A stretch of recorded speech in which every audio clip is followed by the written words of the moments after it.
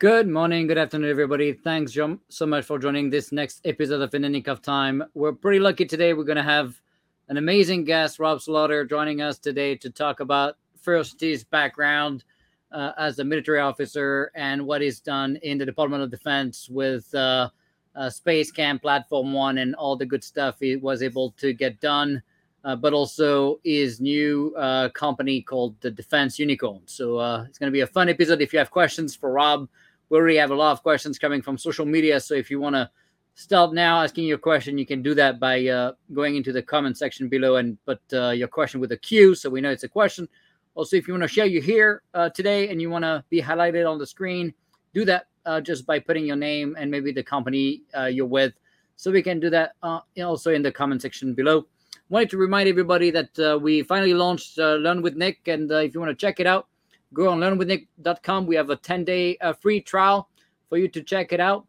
We have a lot of content now. You're going to see a lot of different topics covered, from culture things like fail fast, learn fast, don't fail twice for the same reason, all the way to how to build a platform team, all the way to technical subjects like Kubernetes, Service Mesh, GitOps. We just released a video on the Cloud Native Access Point. So you can take a look at that and see a little bit about Zero Trust and how we implemented Zero Trust in Platform One across classification levels, and how we do that device enforcement of user identity, both on the people side and the system side. It's a lot of great discussions in there as well. We also do live Q&A sessions every 2 weeks with the community. So we have quite a lot of members now coming from different companies, from telcos to banks to, of course, the DoD, but also other nations as well. We have about 6 nations now on the platform, from Japan to NATO partners to Five Eye. So check it out. Love to get your feedback on what's missing. We're going to have guests too on the platform with masterclasses type engagements. The next one will be on architecture, and then we're going to do one on the cloud cybersecurity implementation of the CNAPP with the Zero Trust engagement. But also we're going to cover the continuous accreditation capabilities of the CATOs. And then we're going to do one on agile acquisition. We're going to have a pretty amazing guest to come and do that, former 2-star general that's going to come and kind of cover the topic for us on the contracting / acquisition side. We already have a video on agile acquisition, but it's only a 20-minute segment. This is going to be a real deep dive, right? About 4 hours of content. So it's going to be a lot of fun. So check it out. Go subscribe. Of course, if you're a civilian, military, and that counts also for veterans, right? So if you're a veteran, of course, you get the 50% off. Just type the coupon code military. And then, of course, for early adopters, we're almost at the cap, though. So I don't know how many seats are left, but Less Beats China gets you 20% off. So check that out. Of course, if you're a company, you get volume discounts, and we have many companies buying 200, 300, 400 seats a pop. So, all right. So now that we told you a little bit about what we've been working on, and I hope you like the content and all the work we've been doing. Of course, don't forget to register to the mailing list so you can get notifications about the next episode. We're not going to have an episode next week because I'm traveling, but you'll be able to see the next guest after in 2 weeks.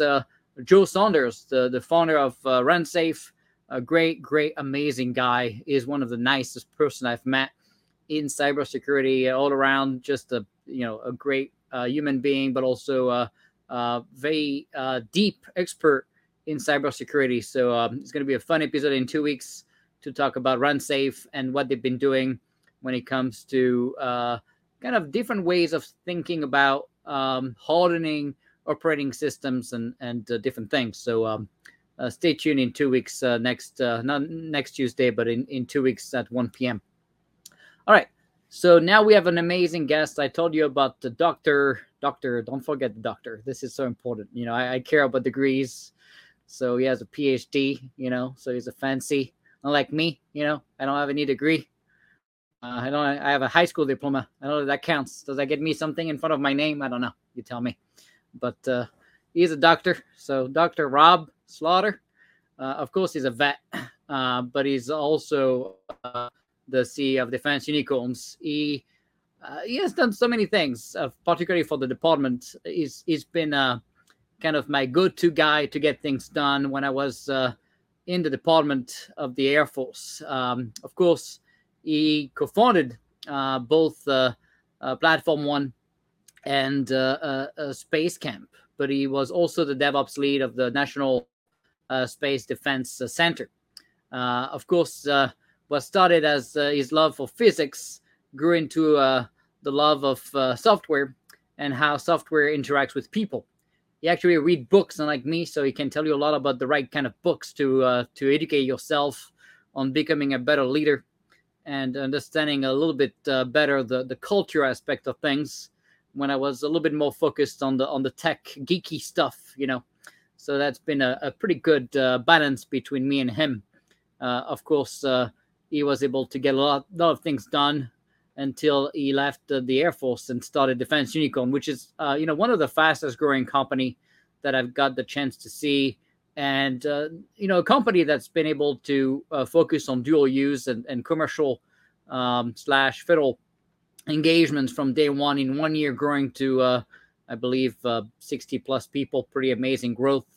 I think I was looking on LinkedIn. You can see the numbers, but 160% over a year growth.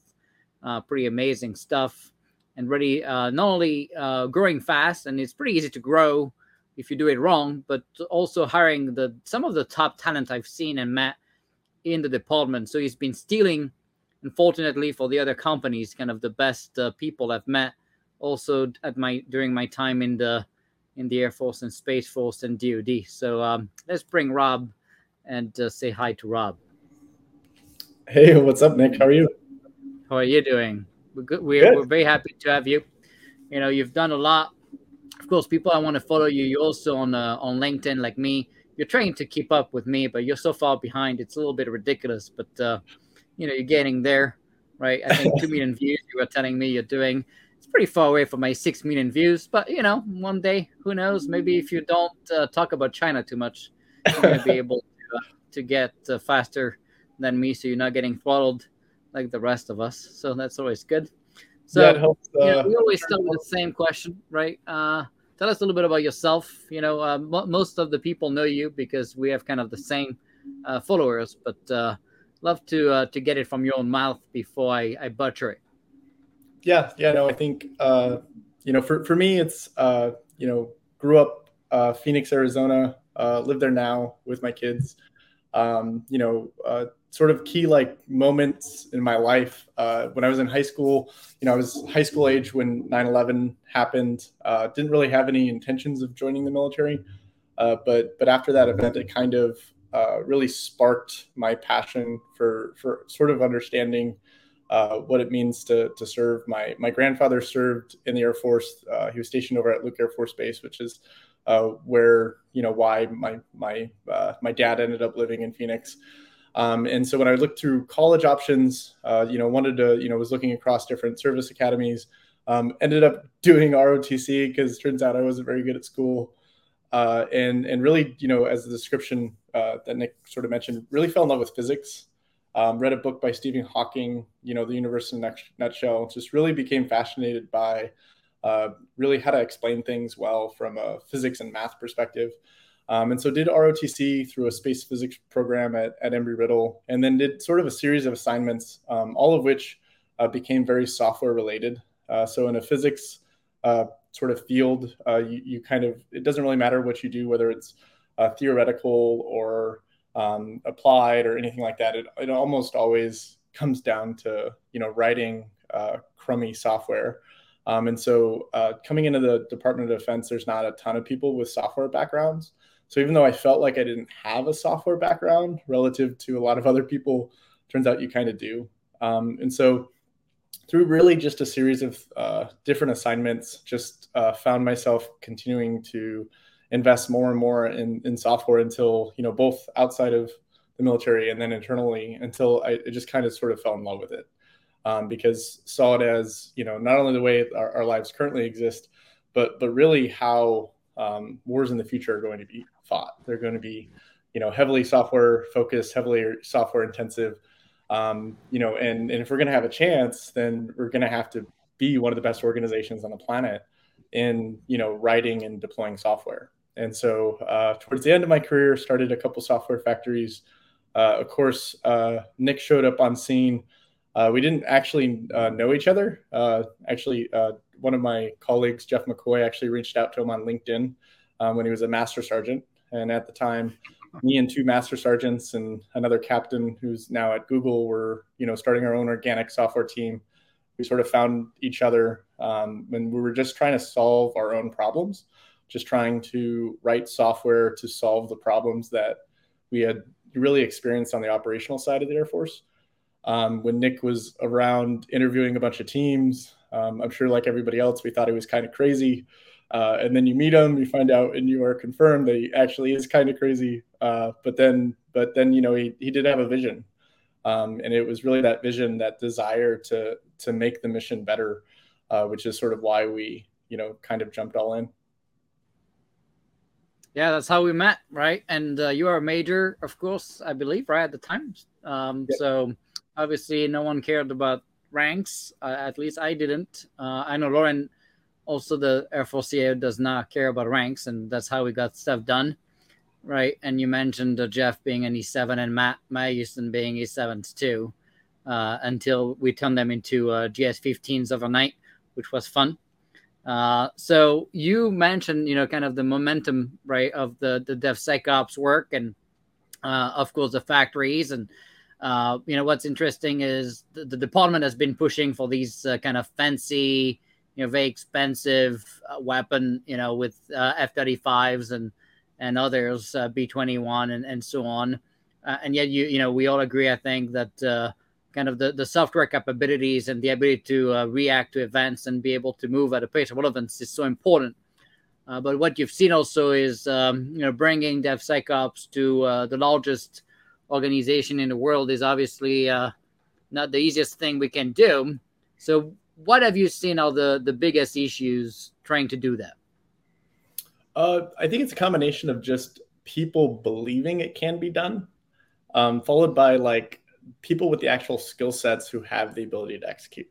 And so like the first part is there's so few people who actually believe that things can get better. They don't even like self-identify that they're in a position to make things better. They understand that the way they're doing it sucks, but they don't actually know how to get better, and they don't even know, like, they don't even believe that their systems can get better.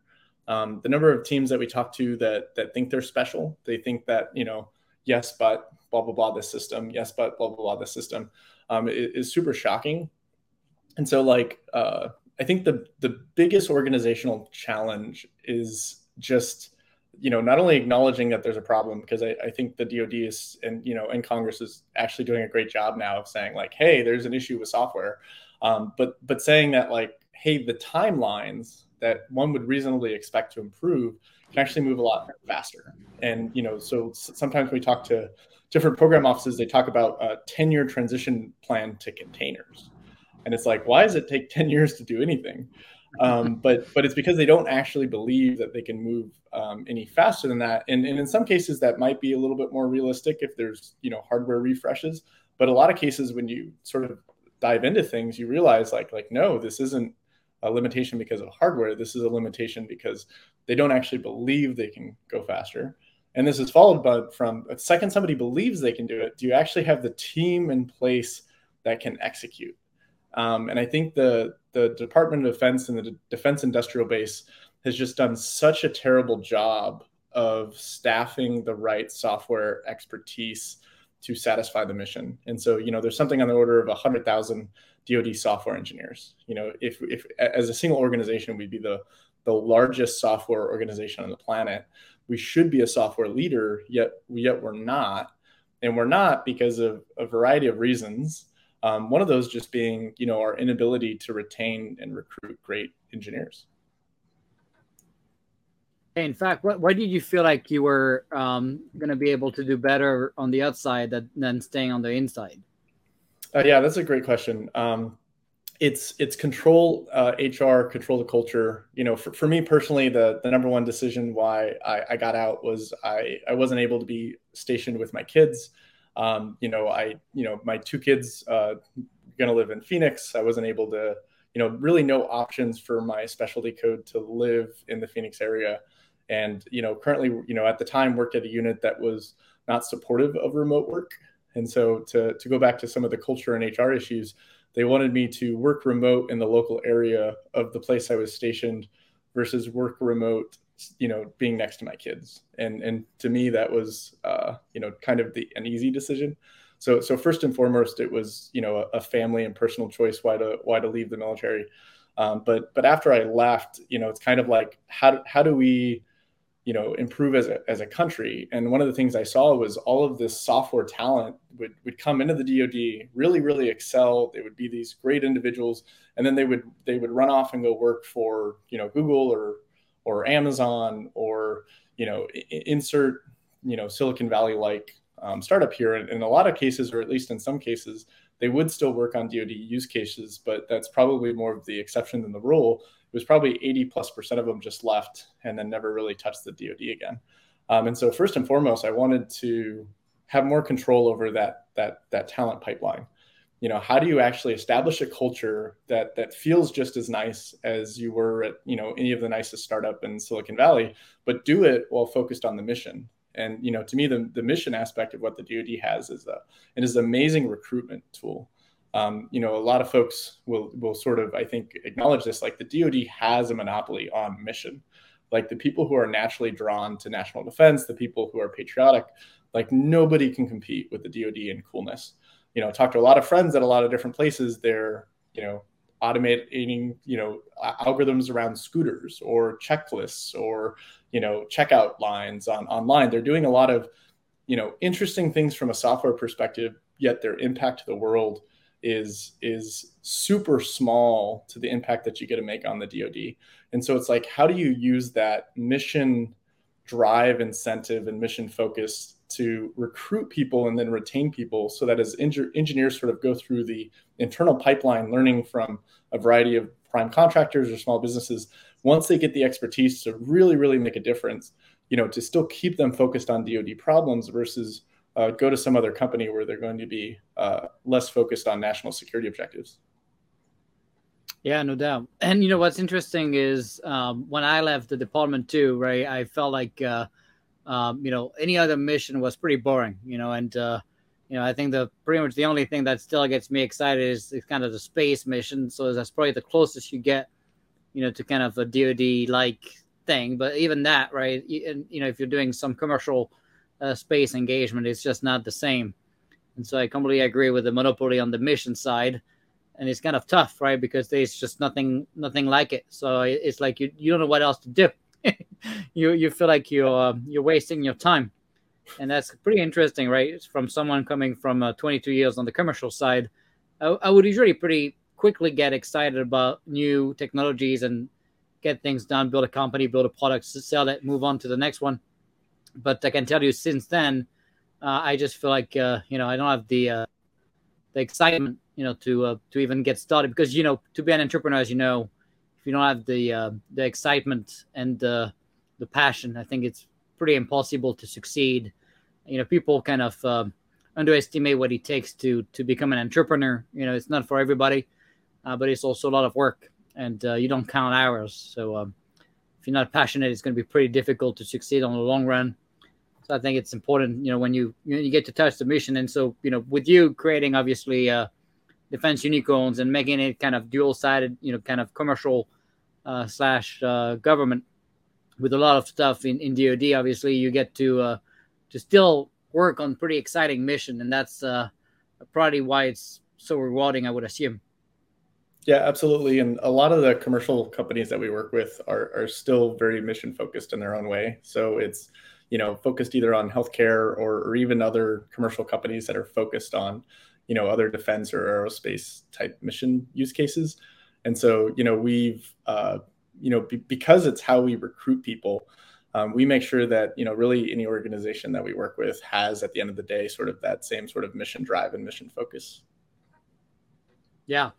and that kind of gives you the balance you need to get where you want to be without also becoming kind of one of those DoD only startups funded through CBIRS that really never makes it outside of it. And I think it's a pretty bad recipe for success. I Yeah, don't like it. I was actually surprised at how advanced the DoD had become in just a short period of time. I think there's really no shortage of cloud native services work on the outside on the commercial side. And if we had wanted to, like, if I had wanted to get out and do a services startup really just focused on cloud native stuff, like I probably would be sort of similar outcomes in terms of growth and stuff. But from a life satisfaction standpoint and from a recruiting standpoint, as you mentioned, it's just never going to be the same without the focus on national security.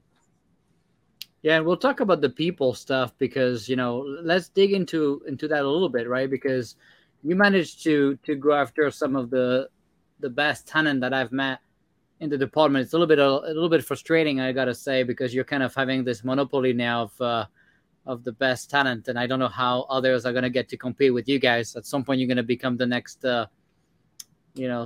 Apple, where you have or Google. You have everybody kind of the monopoly of the best DevSecOps talent in DoD. That's interesting, But how did you get to get that momentum going, and what could DoD do, right, to kind of fix some of the human resource struggles that you've seen, and some of the reasons as to why you left as well? Yeah, thanks for the kind words. Like, obviously we're super small, and so I appreciate the compliments. But I think we most of the people we hired do come out of FedCiv or Gov, or they've been working on air gap software delivery sort of programs. And I think the biggest issue on HR is just a lack of flexibility. There's so many people across the Department of Defense. They try to just like stamp a template and say, like, here's our template of how you should behave, and then they want everybody to conform to that template. And the reality is, all of your innovators, all of your disruptors are the anti-template. And the best way to enable them is to not give them a template, to sort of hear their vision, hear their what they're thinking about, give them mission focused feedback, and then let them do what they're best at. Things like monitoring hours, or where you performing work, or here's your quote training requirements for the year. And I think I like to think that things are getting better, but at the same time there's consistently issues around HR. I think the first one is like remote work. Good luck competing with software talent if you don't default to remote work. There's certain people that still like to be in person, but I think that's more of the exception than what you see. And certainly from a recruiting standpoint, if you lead into it with location, you're really going to sell yourself short. Now that runs into a lot of issues when you're dealing with things like SCIF space and classified work. And so I think there needs to be investments around how do you have hubs within any major city that people can hot desk around, so that way you can still have software talent that's focused on air gap and classified problems. But there are probably some things like that exist, but how do you do that actually at scale, to where really any company could pay a per monthly seat, and really get to the bottom of how do you basically just hire people to where they can work remotely but then still go into the office when they have to. A lot of people point to things like pay, but from my experience, pay is not really the biggest driver, especially for the younger generation. It's really about satisfaction and overall job happiness. Do they like the things that they're working on? Do they feel enabled? Are they passionate about it? If they don't, can't go to work that day because they're sick, are they, or their kid's sick? Do they just get to miss work and nobody's going to give them any problems? Are you not monitoring the clock looking for 9 to 5, but are you monitoring outcomes?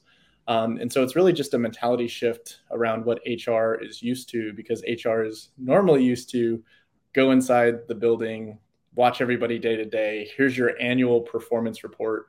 Today's sort of work environment is really based on continuous feedback, not an annual feedback system. like, yeah, pay has to be competitive, but pay is probably only the third or fourth driver for why people leave or why people don't accept. I'd say that the number one driver is just honestly speed to hire. If it takes you a year to hire somebody after they verbally have given you a yes, odds are the best people have moved on. And so if you can't hire quickly, then good luck. And then the second one being, the remote work environment. And a year is pretty terrible. What would you argue is the right goal to hire? I think 30 days is a reasonable goal. I think people are understanding that it's the government, but I think, by 2 or 3 months, you're starting to, get to the point of where they're probably going to look somewhere else. But if you can get it within 30 days, I think most people are going to take those offers. And the number of times that I've met amazing people that were trying to work with the federal government that ultimately said no, mainly because they couldn't actually get the offer in hand. Yeah. And so you mentioned quite a few problems there in terms of flexibility. I also see people abusing of kind of these benefits, right? In France, I remember people having a pimple on their hand and taking 2 weeks off because they couldn't type on the keyboard on the back of their hands. Nothing stopping them to work, but because they got free healthcare, there was a massive abuse, right? So what I've seen in France, which is obviously very socialist. You see a pretty massive abuse and kind of dependency of effectively supporting people through public means, and quite honestly, the abuse and the fraud is rampant. And it's kind of interesting when here you healthcare obviously is very expensive, and I guess if people felt the pain of not having it, they would probably not take a chance to destroy it by committing fraud and abusing of the system. But unfortunately, that's what you see. People get used to stuff, right? They start. I've started to see, people remote and not working. I forgot how they call it. There's this whole wave of people that say quit. Slow. I forgot how they call it, where they slowly do less work and until they get caught and get fired because they're not working. I forgot how that's called. There's a whole article in the New York Times about it. It's quiet quitting. Here we go. Yeah. So you see people doing that, right? And that's obviously exactly what corporations need to start saying. Well, if you're going to abuse of our kindness, we're gonna also stop giving it to you. So how do you balance it? You said so you already had a massive growth. It's pretty difficult, right, to grow so fast and still. You need outcomes. You say, well, okay, we need to track outcomes. Well, what does that mean for you guys, right? What do you do to make sure you're not just paying a bunch of people sitting? And I know you're very flexible with hours and, people getting sick and kids sick, and that's all good, right? To a point, right? People cannot start abusing of it too much so you don't have outcomes. So how do you do it? How do you keep track of work? Yeah, so I actually, I actually support quiet quitting. Because to me, that is, to me, demonstration that the company doesn't know what's going on. And I think it gets misinterpreted of what people mean by that. Given it's not like something that I guess, personally would necessarily prescribe to. I just changed jobs. But to me, right. it shows an issue with what the business is measuring. Because if the business is actually measuring outcomes, to me, people don't quiet quit. To me, people quiet quit when they're fully capable of doing their job. And instead of being able to just do their job well, they're getting micromanaged over a bunch of metrics that don't matter. And so if you measure what matters, to me, that's the entire concept of, quiet quitting just evaporates. Because like I said, I think what happens is people will establish all these business metrics that they, have gathered over the course of, months or years. And then the metrics themselves become the business.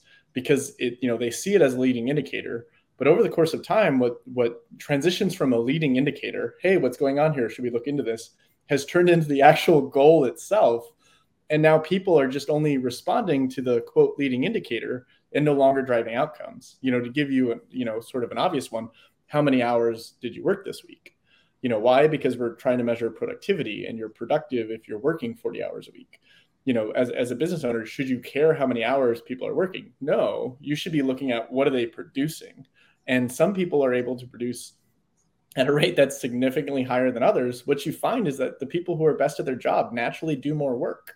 And if you focus too much on the metric, what ends up happening is you actually discourage work. And so people stop working when they would have otherwise kind of wanted to work more, or other people are just showing up counting the clock when really they should just be focused on doing their job. And so like to me, quiet quitting's a symptom of lack of mission focused organizations followed by people tracking metrics that don't matter.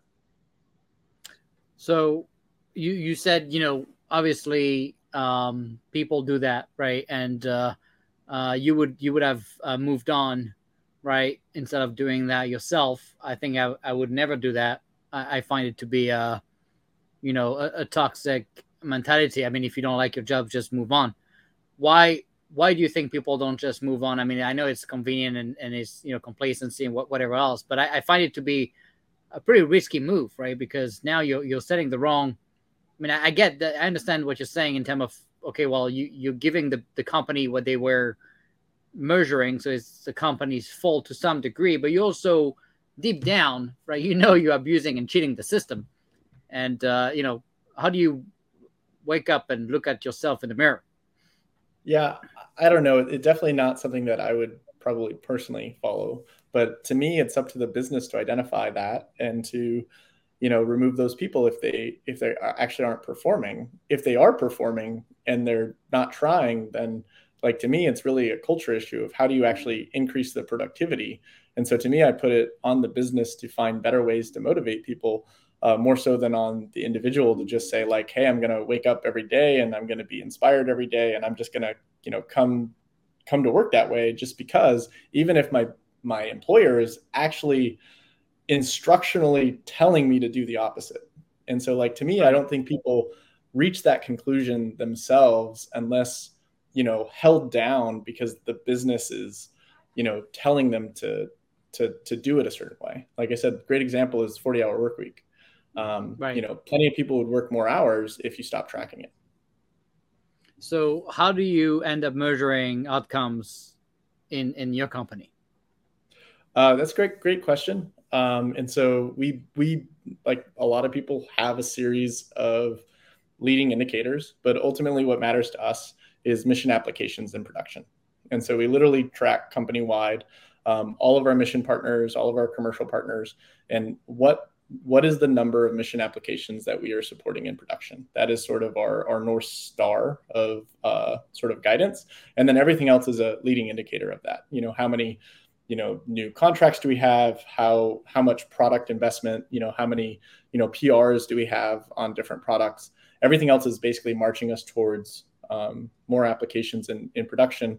And then the tail end of it is the more benefit you're providing from a mission perspective is that driving more interest across the community, because it's more obviously than just the number. It's that you're actually making an impact at really the fastest rate and, kind of what is something that's, federally and government or commercially affordable. How do you find the bad apples, right? Because I guess it could compensate and you could still have 20% doing 80% of the work. We've seen at Platform One, for example, where the growth was pretty uncontrolled, and then I would argue a lot of the people should not be there. Yep. In my opinion, it's easier for us because we're very small. So right. We do an asynchronous daily stand-up that tracks what everybody's working on. So you can have. What does that mean? Asynchronous? So we use a tool called Status Hero, which is basically every person in the company, or at least the people who remember to, which has a decently high participation rate, basically just marks what they did yesterday and what they're doing today. And they just do that over time. So that way, you can actually scroll through the entire company and say like, hey, this person's been working on this thing for, 2 or 3 weeks. Seems like the type of thing that only should have taken a day or two. Hey, what's going on here? Maybe it's more complicated than we thought or realized. Or, hey, this customer's having some issues. Like, who do we have, working on it? Okay, we have this person. Have they been working on it? No, they haven't been. Somebody else assigned them to do something else. So it's not even their problem. It's that, we gave that person 2 jobs. So of course they're struggling with one. And so it's just something lightweight. You said not everyone has to do it, you said? It's not Everybody mandated. does. Like we don't we don't make anything mandatory. Everything Yeah, is participation, but we average about 75 to 80% daily participation. So but we do you have it have per some that never do it? sorry, what? Did you have some that never do it? No, nobody other than Brian Finster. Of course, But no, Brian. Who else? even Brian does it. Everybody in the Once in a company. while. Yeah, every once in a while. Okay. All right. So we talked about HR struggle. You also mentioned, tangible value and so delivery of that value to the fighter. How do you define? And you talk about, okay, we need to build better products. So how do you define it? What's the definition of a better product? Yeah, so great question. So when I look at the problems across the ecosystem, I see culture and HR as like the foundational leg. The sort of two other areas that I hope we talk to is really, training. How do you actually upskill the workforce that doesn't necessarily have the tools to do this? Which, of course, Nick, obviously you do a lot of training stuff and promote, all the courses that you're starting to offer. The on the ticker there is also, the previously was our Linux Foundation course that we offer. So I do think that there is a certain amount of upskilling. But the reality is that the mission need demands that we move faster than we're actually going to be able to, upskill everybody. Like I said, there's 100,000 software engineers. And oh, by the way, for every two you train, one of them is going to potentially leave. And so you have this retention issue. And so at the end of the day, you literally just have to make things easier. The entire cloud native community was really predicated on, experts managing SaaS systems, and it was optimization of infrastructure. And so you have these amazing, brilliant, SREs and other infrastructure engineers who are trying to optimize their cloud resources to provide 100% uptime as much as possible, to make sure latency is as small as possible, make sure things are available when somebody clicks a button, and make sure that those costs go way down. And so out of that came things like Kubernetes. And Nick, you're the person who pushed Kubernetes across the DoD, and I think that's the right call because that's where the entire software community is going. But the reality is Kubernetes as a technology is probably the least compatible thing with how the Department of Defense and federal government work in general. There's probably like a couple notable exceptions. So like, CMS, Center for Medicaid Medicare is probably a good exception because of how many people they have on, AWS, and from an infrastructure perspective. But a lot of the DoD is really these small, isolated private networks. They're not worried about optimizing cloud resources. They're worried about just getting software out to the operational customers. And in a lot of cases, they actually want dedicated infrastructure. They'll actually say, like, when that button goes, I want that infrastructure there. I just want it dedicated, and I'll pay for that resource for an infinite amount of time. I just want to make sure that when I press the button, something goes. And so there's a mismatch of where the entire software development community and cloud native ecosystem went and the realities within the Department of Defense. And probably the biggest takeaway was that it was, Kubernetes and all these technologies were made by experts for experts. And they were made, like I said, for a lot of these SaaS systems where you have centralized management of control of a massive amount of users adopting it. The Department of Defense has a very different problem. The Department of Defense has, lower level IT admins working on decentralized systems. There's a lot of networks with 20, 50, 100 people. There's a lot of people who don't know what Kubernetes is. And those people have to find a way to take the same technologies, the same tools that somebody at Google has either developed or are using or both, and then apply them to their local and, oh, by the way, disconnected system. Because, even the word, quote, cloud native assumes connectivity. And the majority of the actual mission systems are disconnected. And so you have this compounding problem of, could not find, if we tried to make something harder to adopt for the Department of Defense, it would be difficult because of how incompatible the way the DoD works is with the cloud native ecosystem. And so how do you fix that? Step one, you've got to make it easier. You have to understand that the personas involved are not going to have the same type of expertise you're going to see on the commercial side, because a lot of the people that you're dealing with, they have to get security clearances, and they're going to have to show up in person to SCIFs. Oh, by the way, nobody likes going to a SCIF. I've never met somebody who's like, I really like, going through 3 doors and badge access and gate guards and all that other stuff. Like, that's what I live for that. There's a very rare person phone. that no phones, no, take your watch off. Like, nobody's doing that. And so not only is there a talent vacuum across the entire DoD, but it actually gets worse the higher you go. And to my opinion, the commercial world doesn't fully grasp, one, how difficult it is for air gap, and two, the persona involved with air gap software delivery. And nobody has invested, in my opinion, until recently. Very, very few people have invested on just making air gap software delivery easier, because that's actually what the department needs. Yeah, and so I guess when you look at the enabling that delivery of value, right? You talked about kind of the DevSecOps principles, and the pipelines and automation, right? And removing bottlenecks and things like that on the accreditation side, the cyber side. But then you said, hey, we want to make it easier. I guess that's where you guys created Zolf, right? The air gap delivery capability, right? Yep. And, so I posted a link there, zarf.dev. It originally started as a Naval Postgraduate School research paper that was done by a Lieutenant Bridger Smith, that looked at sort of the realities of the software ecosystem across the Navy. And in the Navy, and honestly, the Air Force and the Army isn't too different. It's that in your deployed environments, it's mostly active duty, soldiers, sailors, Marines, airmen, guardians. Those are the people that are actually managing these systems when it actually comes time to fight. And the reality is like, good luck finding an active duty military person in a deployed location that's going to be managing Kubernetes. And so the specific use case is how do you simplify continuous delivery in an air gap environment so that way Kubernetes is made easy? And so we came out with sort of MVP around Zarf probably about a year ago, marching towards our 1.0 release. Feel free to sort of check it out. It's free, it's open source. We're a free and open source company, so it'll always be free and open source. It's Apache 2 license as well.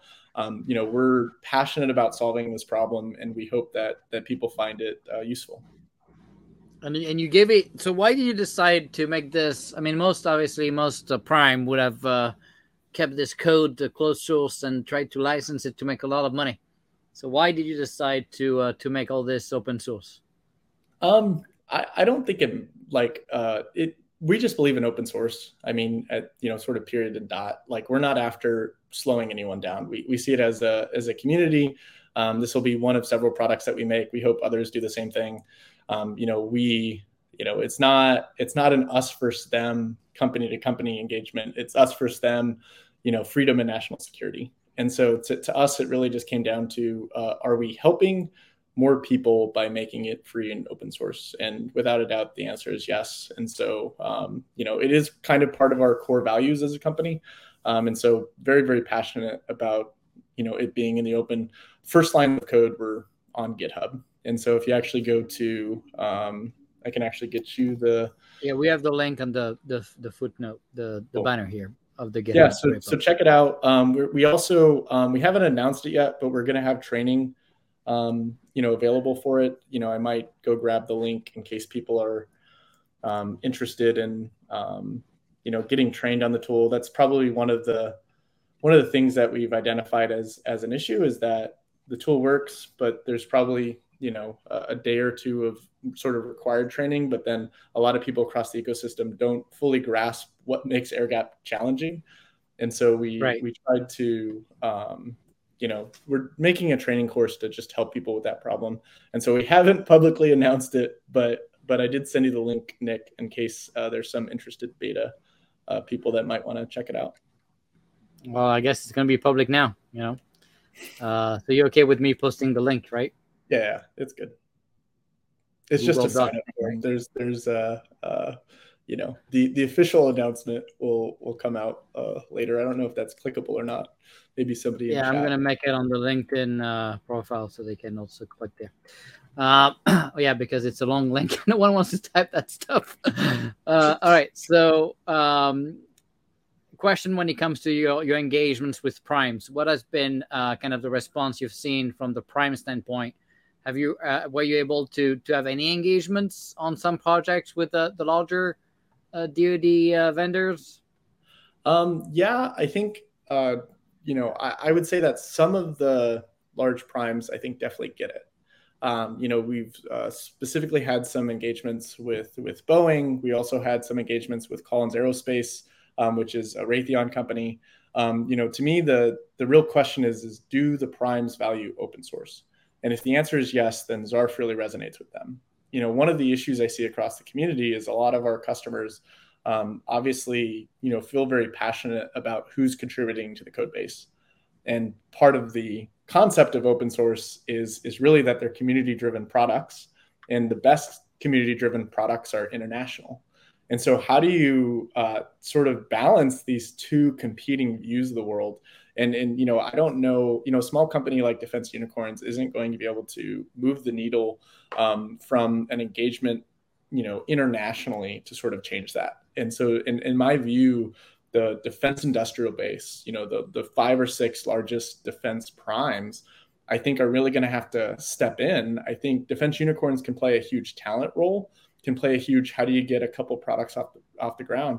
But how do you actually start a discussion around really, NATO and other ally-driven products to where you can produce open source products that other people can consume, but from a supply chain security perspective, maybe you have something else potentially in there from a security perspective that you might not normally have on another open source product. Not because that is the right call, but that's probably sort of the gateway of how the federal government and DoD kind of gets behind open source.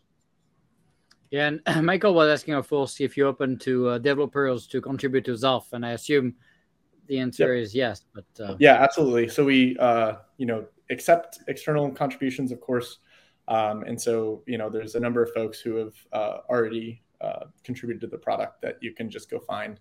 Of course, our own team is predominantly a lot of the contributors, but would love to have other people. Please. Like I said, our desire is to contribute it to a foundation once we find one that works with our primary customers. Yeah. Of course, a lot of people are going to argue that, well, you're making it easy for DoD to deal with their gap, but you're also helping China in the process by making it open source. So what's your take on that? I don't actually think China has this issue. I think that we have this issue. And so I want to focus on solving our issues. I think, any technology developed, there's going to be a reluctance to use it from the other side. And so, it's open, but, do people actually believe that China is going to use this as their default tool? I don't know. But I know if there was a Chinese equivalent that we would be reluctant to use it. And so I would assume that, just because it's available doesn't mean that you're necessarily going to rely upon it.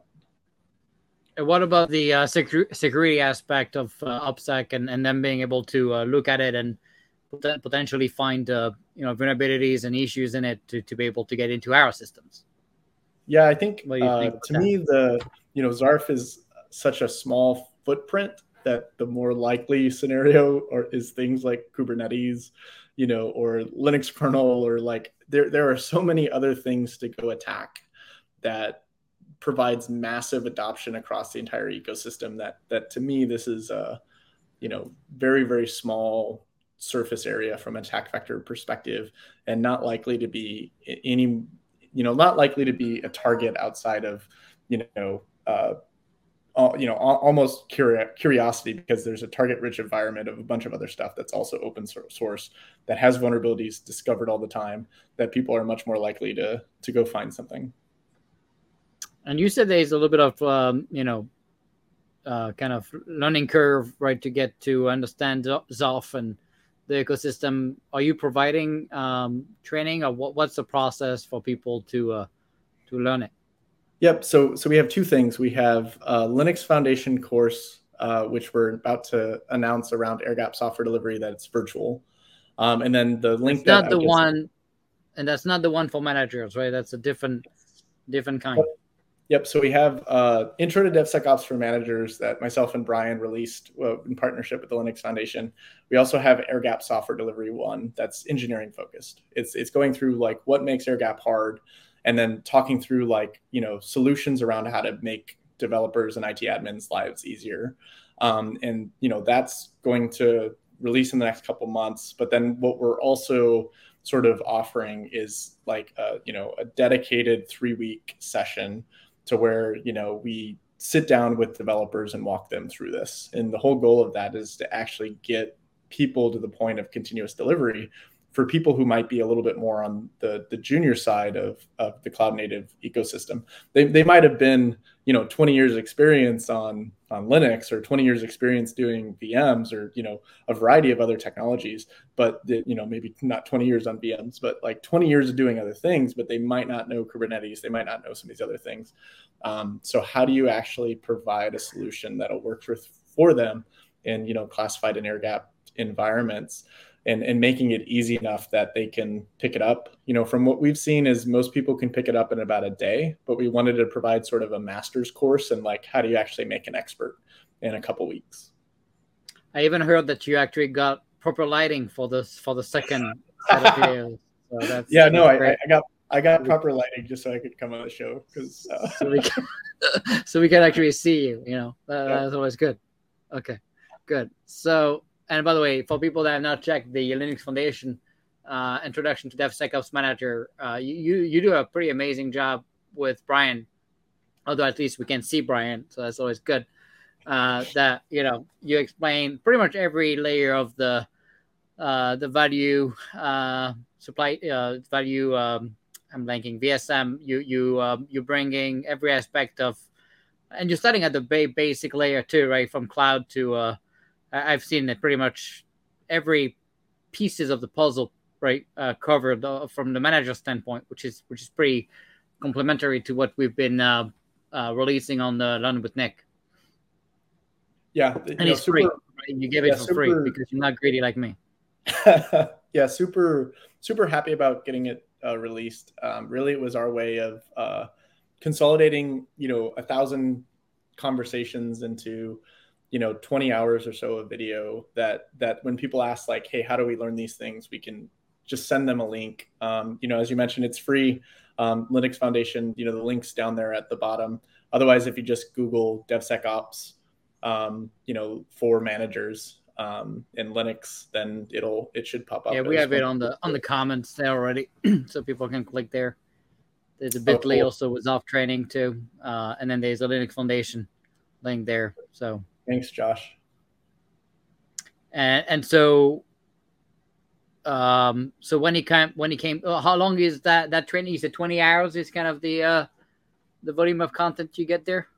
Yeah, it's about 15 to 20 hours. It's really just Brian and I talking with different guests through a couple of problems. It goes everything from historical perspective, which we find very valuable. As you mentioned, there's value stream map. There's a tech like I'm 10, which was sort of taken by Tori on a different effort that she was sort of leading. And it's really about just making program managers who have now transitioned into technical program managers, assuming almost no background, and how do you actually better educate them? Because that's really what we see across the community, is that somebody was an acquisitions officer or civilian for a number of years, or they were in finance, or they were on the operational side, and now all of a sudden they have to know what AWS is, and they have to know about cloud technologies and containers and service mesh and all this other stuff. It was really about providing a baseline foundation for them to sort of get more confident and better educated on what they're doing. Because to go back to what we're focused on from a mission perspective, we want those individuals to be as educated as possible so they can make sound decisions for the nation. Yeah, no doubt. Although people complain about some of my created for our manager version of my training, so I hope they're gonna spend the 20 hours. I know a lot of people don't want to invest in themselves. They would rather spend 20 hours, on Netflix. That's the kind of, people we're creating nowadays. But hopefully they're going to be smarter than that and go watch your stuff. So, all right. So we talked about products. I guess we kind of touched the subjects already, right? Learning is hard, takes time. How do we enable it? So what do you do at DU when it comes to learning? Do you give time? I know we used to give time to our people to learn in the Air Force Space Force in my teams to first catch up and then keep up. What do you do with your people? Yeah, so at Defense Unicorns, we do, one of our values is focused learning. What I will say though is that the people who take the most time to do focused learning in the company tend to be the ones that aren't producing the right outcomes. But the people who actually do an amazing job of learning well are the people who are actually applying their focused learning to like the things that they're actually doing for their day jobs. Like put it another way, like going to YouTube and learning about something on YouTube is maybe a good first step. But if you're not actually putting it in practice, you're probably actually not learning anything. You're just spending a lot of hours on stuff. And so I think, how do we enable learning? It's getting people more passionate about the, mission outcomes and how the mission outcomes get so much better the better they are at their jobs. What that then does is inspire them to go learn more. Yeah, and in fact, after you told me this, that's what made me kind of go back to the Learn with Nick model. And we're working on a partnership. I'm not going to disclose yet with whom, but a pretty big player to not only have our curated content, but we're going to have unlimited access to their content. But they also allowed me to curate it, right? Because, again, there's so many videos out there. If you look at the Defense Acquisition University portfolio of videos on DevSecOps, I think there's 400 of them. So people search DevSecOps and then what are you gonna watch? It's like going to a restaurant with too many options, right? I hate that. So we created it. So we remove all the bias stuff, focus on Google, Microsoft, secret sauce stuff. But then we also brought in that partnership the access to their cloud sandbox and hands-on exercises. So everything they get to learn, they have an actual real sandbox on the cloud with Kubernetes and all this stuff, so they can put it to practice. It's better to have a real use case, and we have some exercises where you get to create, kind of a mini, software, capability. But it's obviously, like you said, it's just better to bring it to your real life. Not everybody can do that because many times they're working on other things that might not be already adopting that stuff. So we wanted to bring a sandbox, and that's going to be all, by the way, included in the pricing of Learn with Nick, which often, if you go buy alone, is as expensive as what we are providing. So it's going to be pretty cool. Yeah, I think the last thing I'll say on like enabling learning is it's really a time management thing. And one of the best ways to be more effective at time management is try to only schedule 30-minute meetings wherever possible. Like maybe block out the hour in case it goes over, especially if it's something important. But like, one of the biggest issues I see is people trying to schedule hour-long meetings. And then because they have an hour, they take an hour versus just, defaulting to asynchronous work or defaulting to as short a meeting as possible, or just having implementing the 2 pizza rule wherever possible, even for virtual settings. You also use tools like Gather, right, to be able to have a virtual world where people can go and meet. And I know you did a book reading session, I think, with the author. So I guess you're going to have me for my next book to come and read it. Yeah, I mean, right? If you're doing a book, Nick, maybe. Yeah. Maybe he said that's not nice.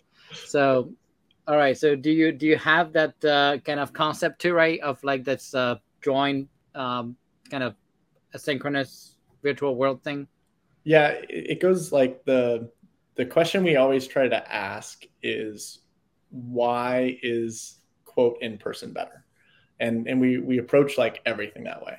And so like to give you like the remote equivalent of like, or like in office equivalent day to day, what makes in office work so valuable? Chance encounters, visually seeing somebody, like those two are huge.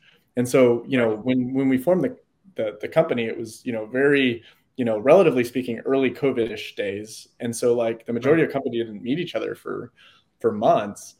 When we finally met each other, everybody felt like they had already knew each other because they had seen each other's faces over and over and over again for days and months. So that like, joining an online meeting and having your cameras off, like, yeah, there's such a thing as Zoom fatigue. There's such a thing as, hey, just got out of bed and barely got the kids out. So, not going to have my camera on today. But at a certain point, you need that human connection. And that's only formed, I shouldn't say only formed, but it's most strongly formed visually. And so like cameras on whenever possible without making people feel uncomfortable, followed by like chance encounters, which an actual like, RPG style, which if you haven't seen Gather, it basically looks like a Super NES RPG game, but when your two characters walk up to each other, the videos turn on.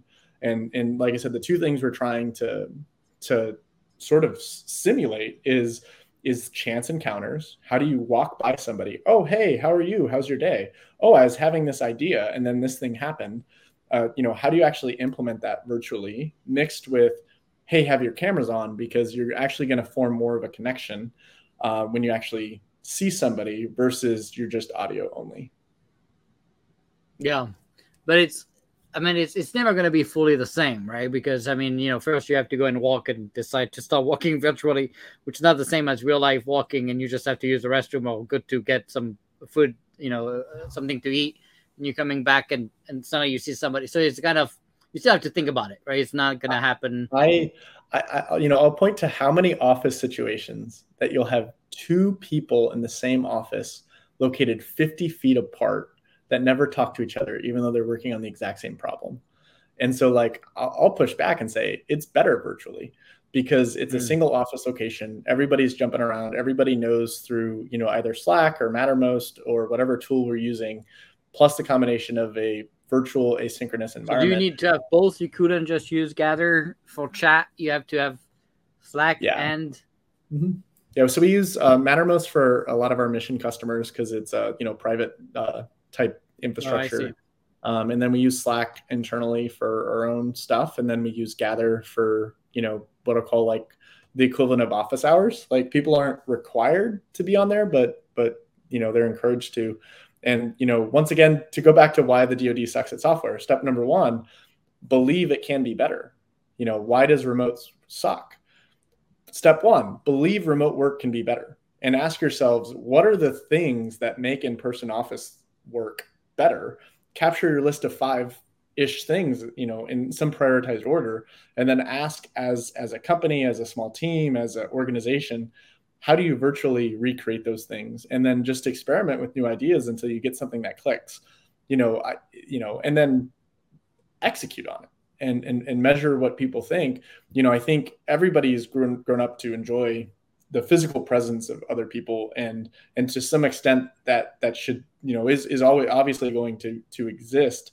And, on our side, like we still enjoy hanging out with people in person, and it's extra special. But I don't feel as if we lack productivity, that we don't develop the same outcomes because we're a virtual first organization.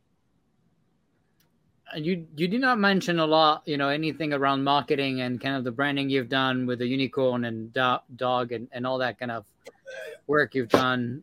How important has that been, for the team building? I think really important.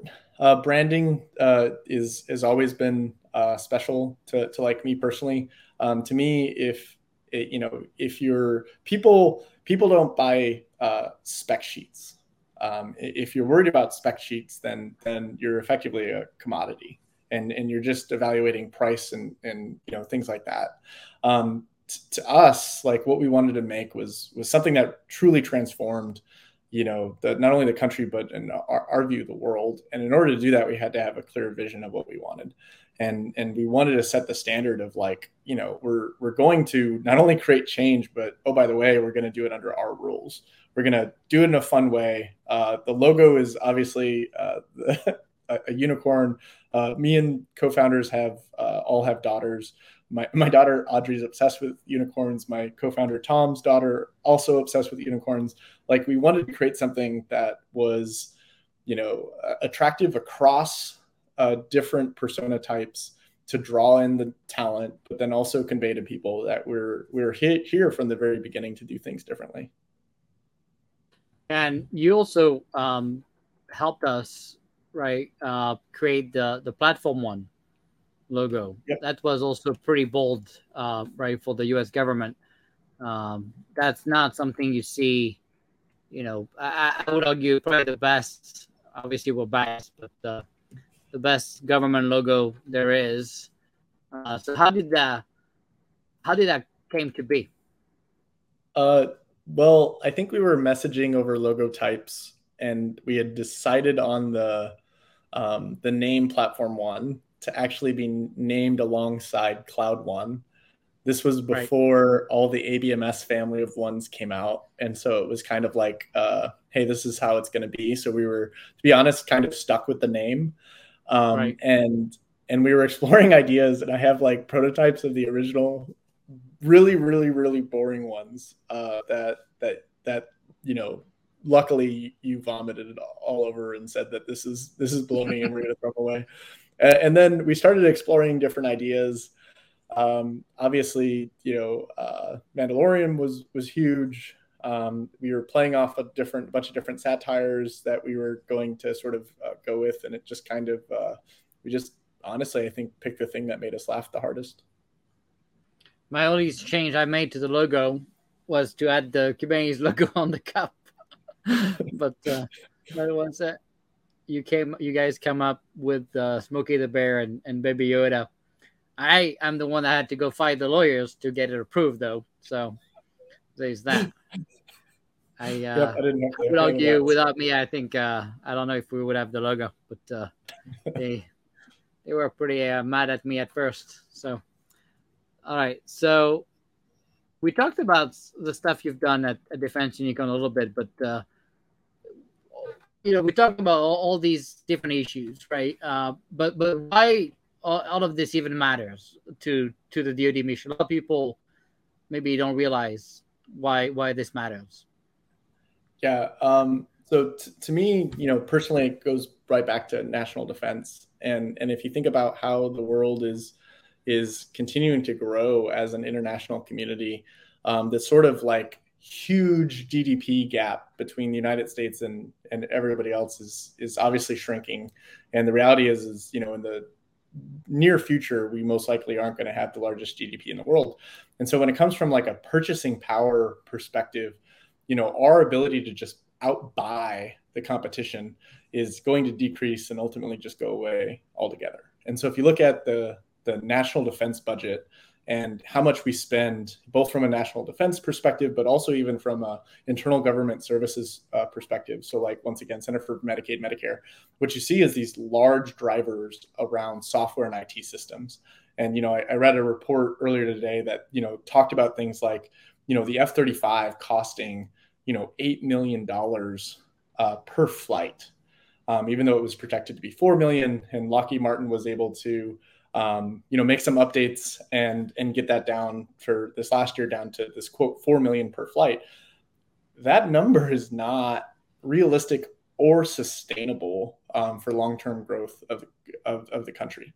And so, like, to me, why it matters is we need to actually lower the barrier to entry for all of these potential defense companies that in general can't work with the Department of Defense because of that massive barrier to entry, and make it actually easy and seamlessly to have the capability to really deploy anything, anywhere, that would allow them to sort of better serve, the government, because who's going to drive the future is really these dual use companies. And so when you look at the majority of weapon systems, they're predominantly controlled by a number of organizations. And I believe the incentive that we have put in place for them is to get on a large contract to come up with a new weapon platform, and then over time have the majority of funds basically built out in sustainment. And if anybody listened to the podcast that Defense Unicorns has with Dr. Will Roper, he talked about how the government is actually incentivizing the same behavior that we're complaining about. And so to me, what's going to happen is, like, either the percentage of our GDP spent on national defense is going to have to decrease, or what that buys us relative to the international community will go down. And so how do we compete? How do we ensure that we don't ever enter a fair fight? Well, our dollar and the value of the dollar has to actually carry us farther. And to me, having lived that life, like it's all about, it's way too difficult to do simple things. There are so many problems that a sailor could code up and release on a system and solve their own problem that we just don't enable people because we don't have the right infrastructure. And I put infrastructure in quotes because it's really the software delivery infrastructure. It's not, it needs to be easier. It needs to be more secure. And we need to better enable not only small businesses, but actually active duty personnel and civilians in order to actually just solve their problems and not wait for the budgeting cycles, not wait for the requirements process. All of these things have to actually be getting cheaper if we're actually going to have any chance of being successful in the future. Yeah, no doubt. That makes a lot of sense.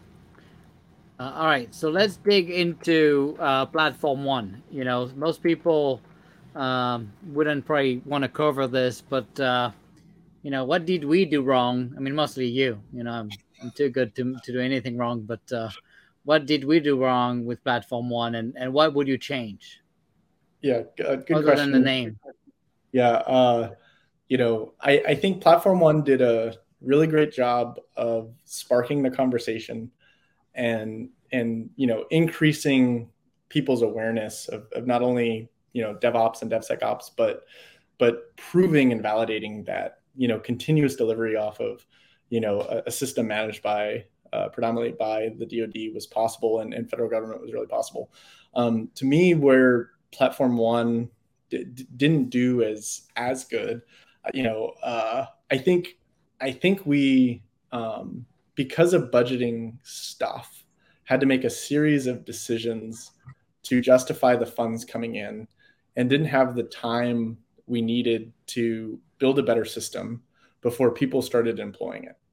And that was because, you know, it was, you know, really self-formed organic team trying to produce value as quickly as possible. I think in the commercial world, you see this all the time, but what ends up happening in the commercial world is you get traction, you raise a VC round, and oh, by the way, the majority of the founders and the ecosystem and the talent stays sticky and stays with the company as it grows. I think, you know, the HR process within the DoD is and still is broken, not only on the civilian and you know, active duty side, but also on the contractor side in justifying it. So I think that was, you know, probably issue number one. And where it manifests itself was culture.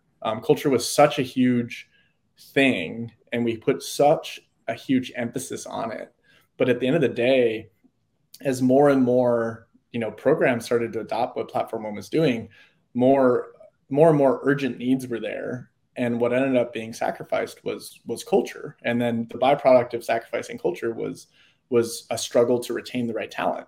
And then what followed the struggle to retain the right talent was a struggle to keep doing the mini miracles that used to be commonplace in an actual scalable fashion. So at the same time as an organization, it's started to mature its processes. That's good. You know, you know, I think Colonel Viola has done a really great job, and, you know, Camden Cady and, you know, a lot of other folks over there have done a really great job of increasing the maturity of the organization, which was really well needed. At the same time, I think you started to lose a lot of really great talent without the actual ability to backfill it. And so if I would change anything, it would be, you know, setting more realistic expectations, that, you know, you were the, you know, Elon Musk pushing people to go faster, do this, do the impossible every single time, which was good. That's what drove the organization to success. But the byproduct of it was, I think, manifested itself in terms of a lack of being able to retain the talent that was originally there. Yeah, I think there's a few other things. I mean, I guess you kind of mentioned a little bit, but the uncontrolled growth, you know, I think, you know, we had a lot of people not bringing enough value compared to the rest of the initial team. So we ended up really bloated and under delivering value, I think, compared to the number of people we had in the team.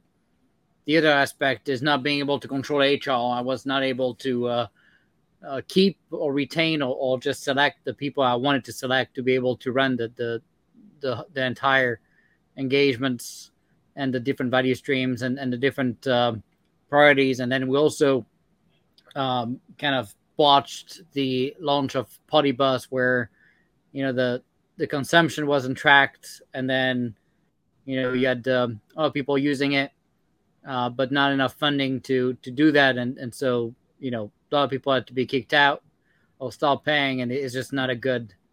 Yeah, I definitely struggle with that one. The other thing I'll say, and it's not to trigger you, Nick, we did a bad job of alienating people who otherwise would be great allies.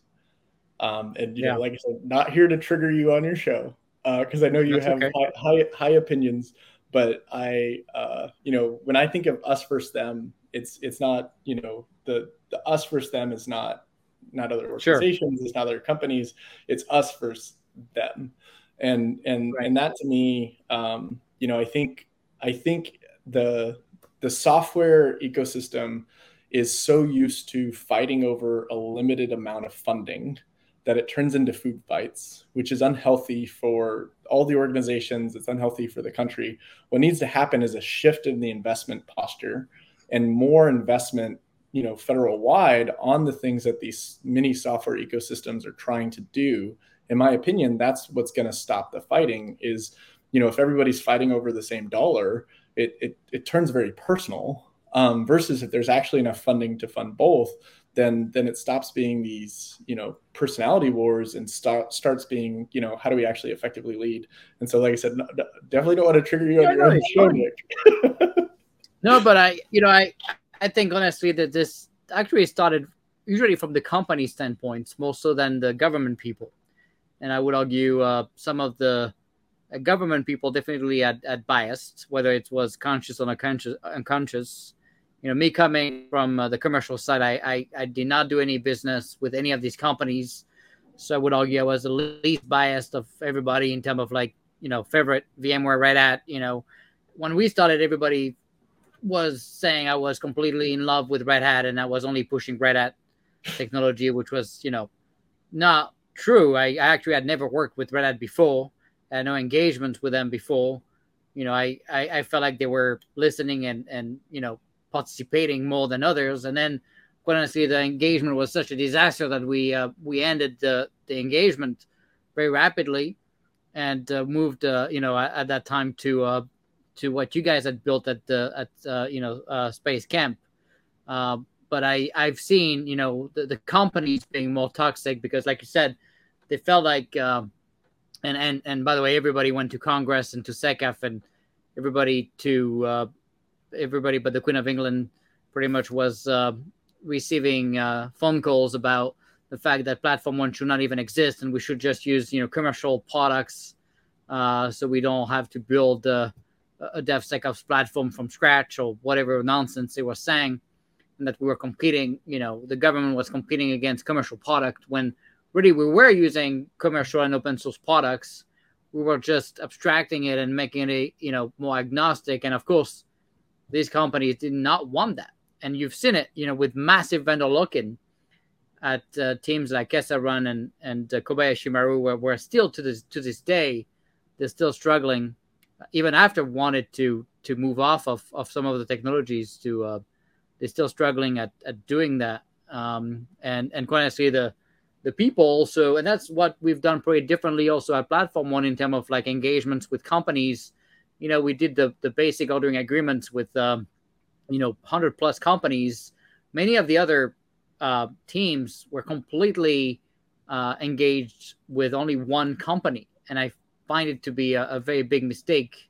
And you've seen the training the government people were receiving effectively was completely biased, right, to one company, right? And, that's pretty scary, right? Because now you have literally, I heard government people all the way to general officers, right? Just use the marketing BS of some of these companies with no data to back it up, saying things like, hey, if I move to Platform One, I'm going to lose a day a week of productivity of developer time per developer because I don't have my fancy Tanzu application service capability, right? where there's zero data to back it up, right? And so I've heard and seen literally, general officers with zero technology background whatsoever eat the Kool-Aid of some of these companies without, really understanding the problem. And my reaction to some of these guys was like, oh, I need to call Elon Musk right now because, SpaceX is not using those guys, so they're losing a day a week of productivity. They should be aware of this pretty quick. So I get it, right? I think it's pretty easy to say that we're fighting against the same dollars. I would argue, there was a lot of vacuum work when I came in, and a lot of teams doing things in a vacuum and in their own bubbles. And by doing Platform One, we kind of forced that merger, right, and consolidation, and no one likes that, right? So obviously, it's going to create conflicts. But it's the right thing to do. We're lacking of talent. We're lacking of people, right? It would be impossible to succeed if everybody does their own thing in vacuums. So it was a tough balance, right? And I think I tried pretty hard to reach out to everybody, particularly coming in. I had no personal preference, right? When I went to Space Camp, and so you guys, I don't think I had any personal, preference to work with you guys versus, Kessel Run or somebody else, right? I didn't know any of you guys. Yeah, we didn't know you. So. Right. And so it's not like I think I was pretty unbiased to pick the best team to get the job done. And quite honestly, you were kind of the least funded and the least staffed, but yet you had the most, capabilities built and tangible outcomes in real life, built compared to a lot of marketing slides, BS of some of the larger teams. Right. And so I think it's tough, right? Because you show up, right, and you're coming after a lot of this stuff. I'm coming after a lot of this stuff started, right? And by definition, when you're tasked to consolidate and kind of prioritize. And by the way, back then the fight was also on the Cloud Foundry versus Kubernetes, which if I didn't push so hard. Quite honestly, the department would be entirely locked into Cloud Foundry. Cloud Foundry and Kessel Run was becoming the preferred option. And now we would have dozens of teams having to migrate to Kubernetes because Cloud Foundry is literally dead. And so we kind of saved probably a lot of money to the taxpayer, a lot of headaches too. And the fight we had, between the companies kind of, spread among the government people. Yeah, and I think I think all I can say about it is all of us are better than some of us, and so there's and I think there's been good progress.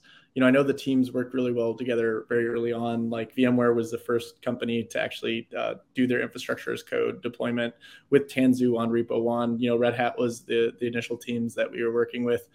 Like I said, I see the world as a, us versus them, and, all those companies, the cloud companies, I don't, the intent, the vision of what, Platform One was trying to do was be a participant within the ecosystem. And I think, what ended up happening to some percentage of people was enough conflict that it turned into something other than that.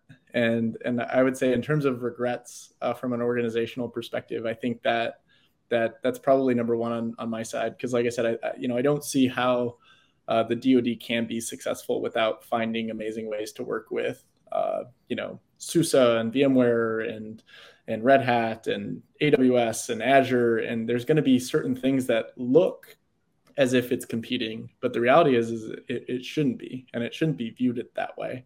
The default answer should be like, how do we enable this? When is a vendor lock-in okay? Like, for example, is a vendor lock-in that big of a deal for an HR app that might have a 5 to 6 year lifetime? I don't think so. I think where a vendor lock-in becomes more serious is when you're dealing with the intended 50-year-old weapon system that hasn't even been produced yet. And so to me, it's I think we a bunch of innovators were fighting over 1% of the budget, or 0.001% of the budget, much less than 1%. and it's a round year of the budget. Yeah, exactly. But it was because that was all that was appropriated. And so because Congress isn't appropriating enough funds, people who otherwise would get along great and collaborate are fighting over the same dollar. And what ends up occurring from that is reduction in collaboration, reduction in mission capabilities. To me, the action is actually from a congressional standpoint, and it's nice being out now because when you're active duty, you can't go petition to Congress and be like, hey, what are you guys doing? You need to fund this stuff more. But when you're on the outside, you can, actually go and, ask for those things and make a good point as to why software factories, why the software ecosystem actually just needs more investment, because it shouldn't be, team A is funded, but team B isn't, because that's going to create, basically a talent gap. And what's going to happen is the team that doesn't get funded is going to lose all that talent, and everyone's just going to go away. And even if they were wrong, odds are they would have figured out they were wrong 6 or 9 months later, maybe just a little slower, and then change course in either direction. And so, I feel like great things were made at Platform One. I'm glad to see that the ecosystem, in my opinion, is collaborating more recently. Although I do feel like the momentum is dying. I feel like there's a lot of people leaving, and the good ones particularly are leaving. And both, the fact that Kessa-Run is now not a debt, and they are being moved, a little bit to a lesser or less important kind of model. I don't know. I just feel like it's a lot of signs that no one cares. Yeah, I don't know. I don't know enough about it. Because I have my podcast, I bring on a bunch of innovators, and I'm always amazed at what active duty and civilians are able to accomplish. And I feel as if there's more today than 2 or 3 years ago when I was still serving. And so maybe that's just awareness. Maybe people are more vocal now. But well, they'll still know you and will reach out to you, like to me too. But I don't know if the leadership and the push from the top. And I don't know how you can scale this stuff to a meaningful level that's not just a rounding error of life. If the top is not there, it needs to be easier. The reality is right. Like talking to a company, quote, go Platform One, or talking to a program office, quote, go Platform One, is like a nightmare. And it's not clear what the heck that means. Does that mean go to this thing called Party Bus? Does that mean integrate with Big Bang? How do I deploy this? So by the way, I want this extra tool that's not on Big Bang. Does that mean I can't use it? It is way too freaking hard to do anything. And because it's so hard, people are reluctant to adopt it because it doesn't seem any easier than just doing it themselves. The reality is that what matters is actually a declarative configuration as code platform. Whatever platform that is, leave that and just say it's irrelevant. But what actually matters is an actual declarative configuration as code platform that's accredited, that could be easy to deliver. And up in my opinion, like, Platform One and the entire software factory ecosystem is still way the heck too hard.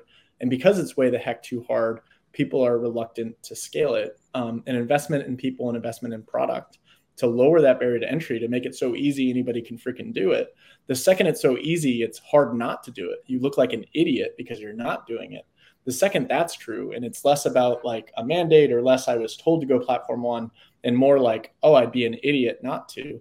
The second that happens, the second it sort of does that flip, then to me, organic adoption is going to be what drives it. What's organic adoption is occurring, but it's still in the early adopter phase.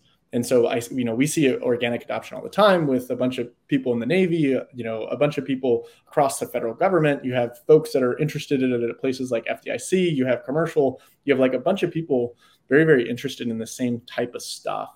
But it's still in that early adopter phase, to where it's people who are self-identifying that they're a problem. They're trying to find solutions. They're struggling through their own stuff.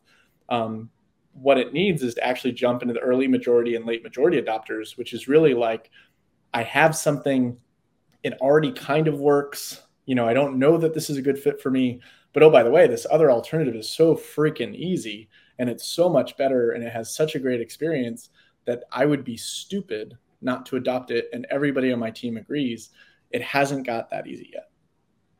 Yeah, but the top down is not just pushing a mandate. It's also like pushing funding and staffing and making it a priority. I don't even know really who is paying attention to what Platform One leadership is doing or not.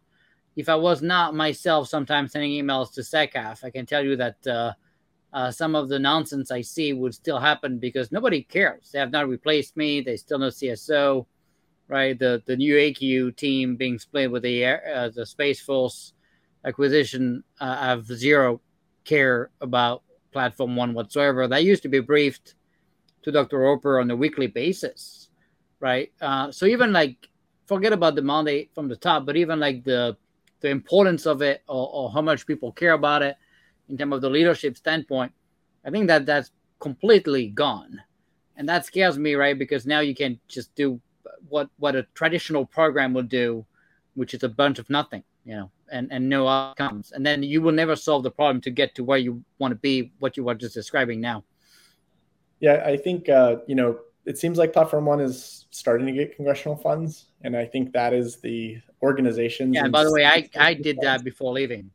So yeah, but it takes time. And so like, I know, that since then, nothing happened, right? So what big, we were pushing the needle, right? Also of new things and kind of better outcomes. I would argue, some of the biggest delivery we've seen on the Platform One side is now Iron Bank is not even accrediting containers anymore. It's just not even authorized. It's just like a label, which is completely opposed to what we had in mind of doing. So it's going the wrong direction. It's not going the right, no one is held accountable. That scares me a lot. The value, not having, certified bits was that Iron Bank model was the most important delivery to enable adoption of open source and commercial tools to the department. It was so close to getting it completely recognized by DoD CIO's team and making it the DoD repo, and now going backwards and stop accrediting containers is just the opposite of what we needed. And no one is paying attention to any of this stuff, right? So they get away with the same amount of money. Accreditation without configuration is difficult. And so like, to me, that value stream across Iron Bank to Big Bang to production, of course, I'm biased here and think Xarf plays a role in the delivery side, but that to me is becoming better every single day. To me, what Platform One is showing is that the ability to just approve any random container has process issues, specifically the issues that people see when they consume Iron Bank containers is a lot of times there'll be a vulnerability in something and somebody will just remove the vulnerability and then just resubmit it, not knowing that what they actually removed is going to actually break the container from how it's intended to be ran in production. And so like, I have not seen, outside of a couple small use cases, mass adoption of Iron Bank containers that weren't already configured by other teams.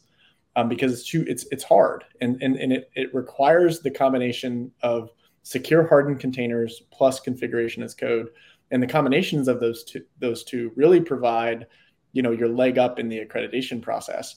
But so few teams have the technical talent to take a quote container that might be hardened and stitch it together to the other 15 things that it's supposed to be stitched together to, and then actually hit that in production. And oh, by the way, because the Iron Bank team doesn't actually know how people are stitching it together, there's no feedback loop with the development team. And so they're either, in some cases, breaking things without even knowing it, or two, they're not hardening things as much as they could be because they actually don't know what a team is actually using, how they're actually using the product or not.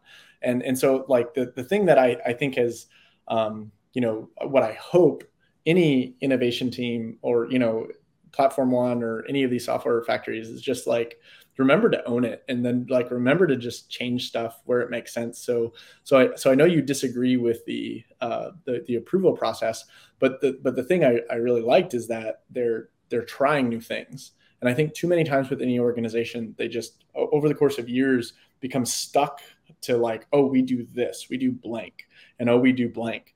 I think experimenting with new models is exactly what is exactly what you would have done. You would have insisted, you would have heard everyone complaining, and you would have said, fine, let's do it for 3 months. And then I'll prove to you guys that I'm right, but let's do it for 3 months. And I like that they're at least, trying to do those things. Well, but it depends for the reasons as to why they're doing it. I would argue they're doing it because it's easier and it's they're not fighting the fight and they just gave up. It wasn't because it was the right thing to do. So I don't agree, because it's just cutting corners. And I can tell you the configurations. The better answer would have been, okay, first, a lot of the products are commercial products. They're supposed to be bringing the configuration setting, just like a STIG would have to be done, right? There's no reason to do 50 STIGs of MySQL and Postgres and all these things. You could definitely provide the configuration as code day one, right? So there were a lot of product that could have been done from day one. And that's what's kind of the initial vision of Iron Bank. It was never supposed to stop just at the container level, but the configuration, of course, should have been part of that, process. And just like a STIG would do that. Of course, when you start doing massive volumes, and honestly, it was supposed to be 189 containers and turn into 1,000. That's pretty impossible to keep up. It would have been a better argument to say, you know what, we're going to reduce the number, but we're going to do the configuration, right? And we're going to keep going all the way to accreditation. That I would actually support, right? You're saying, well, okay, we don't have the bandwidth to do 1,000 containers, but we're going to do the configuration of all these open source and databases and things.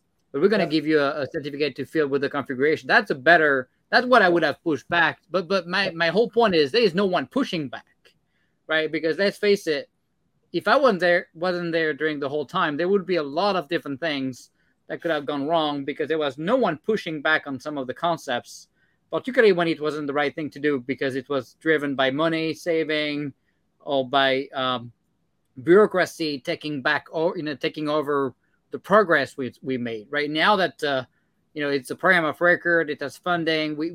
I just feel like it's starting to look and feel and taste and smell like a program of record, and that's pretty scary, right? You're back to what you didn't want to do. The same thing that we used to complain about is now how we do business, right? And that's just terrible, right? Yeah, it's part of scaling an org in the DoD. Yes, that's the issue, right? It's just like this never ending. The thing that's supposed to be fixing is just like when people complain about, hey, we have 20 standards, we're going to try to merge, and the answer to merge 20 standards, right, is to create a 21st, the next one, and that never solved the problem, right? And so we're kind of doing the same thing here, right? All these program of records are not able to bring that agility, so we're going to create a team to do it, which makes sense to consolidate and bring out as a service.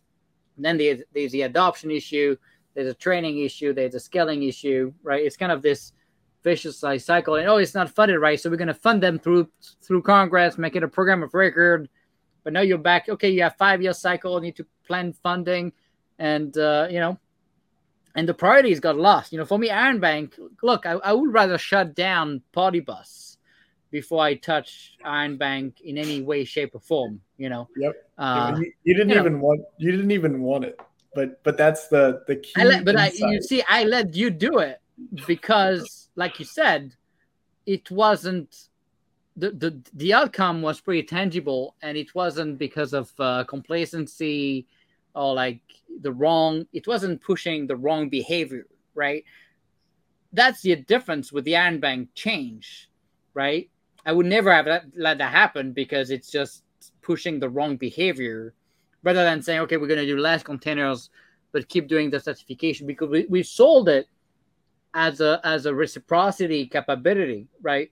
The minute you just give a rank or a number or a grade, which completely biased based on very arbitrary conditions that no one would even agree with, by the way, right? They came up with rules if you have 2 highs or what. That's complete nonsense, right? No one would even agree on the basis of the grade.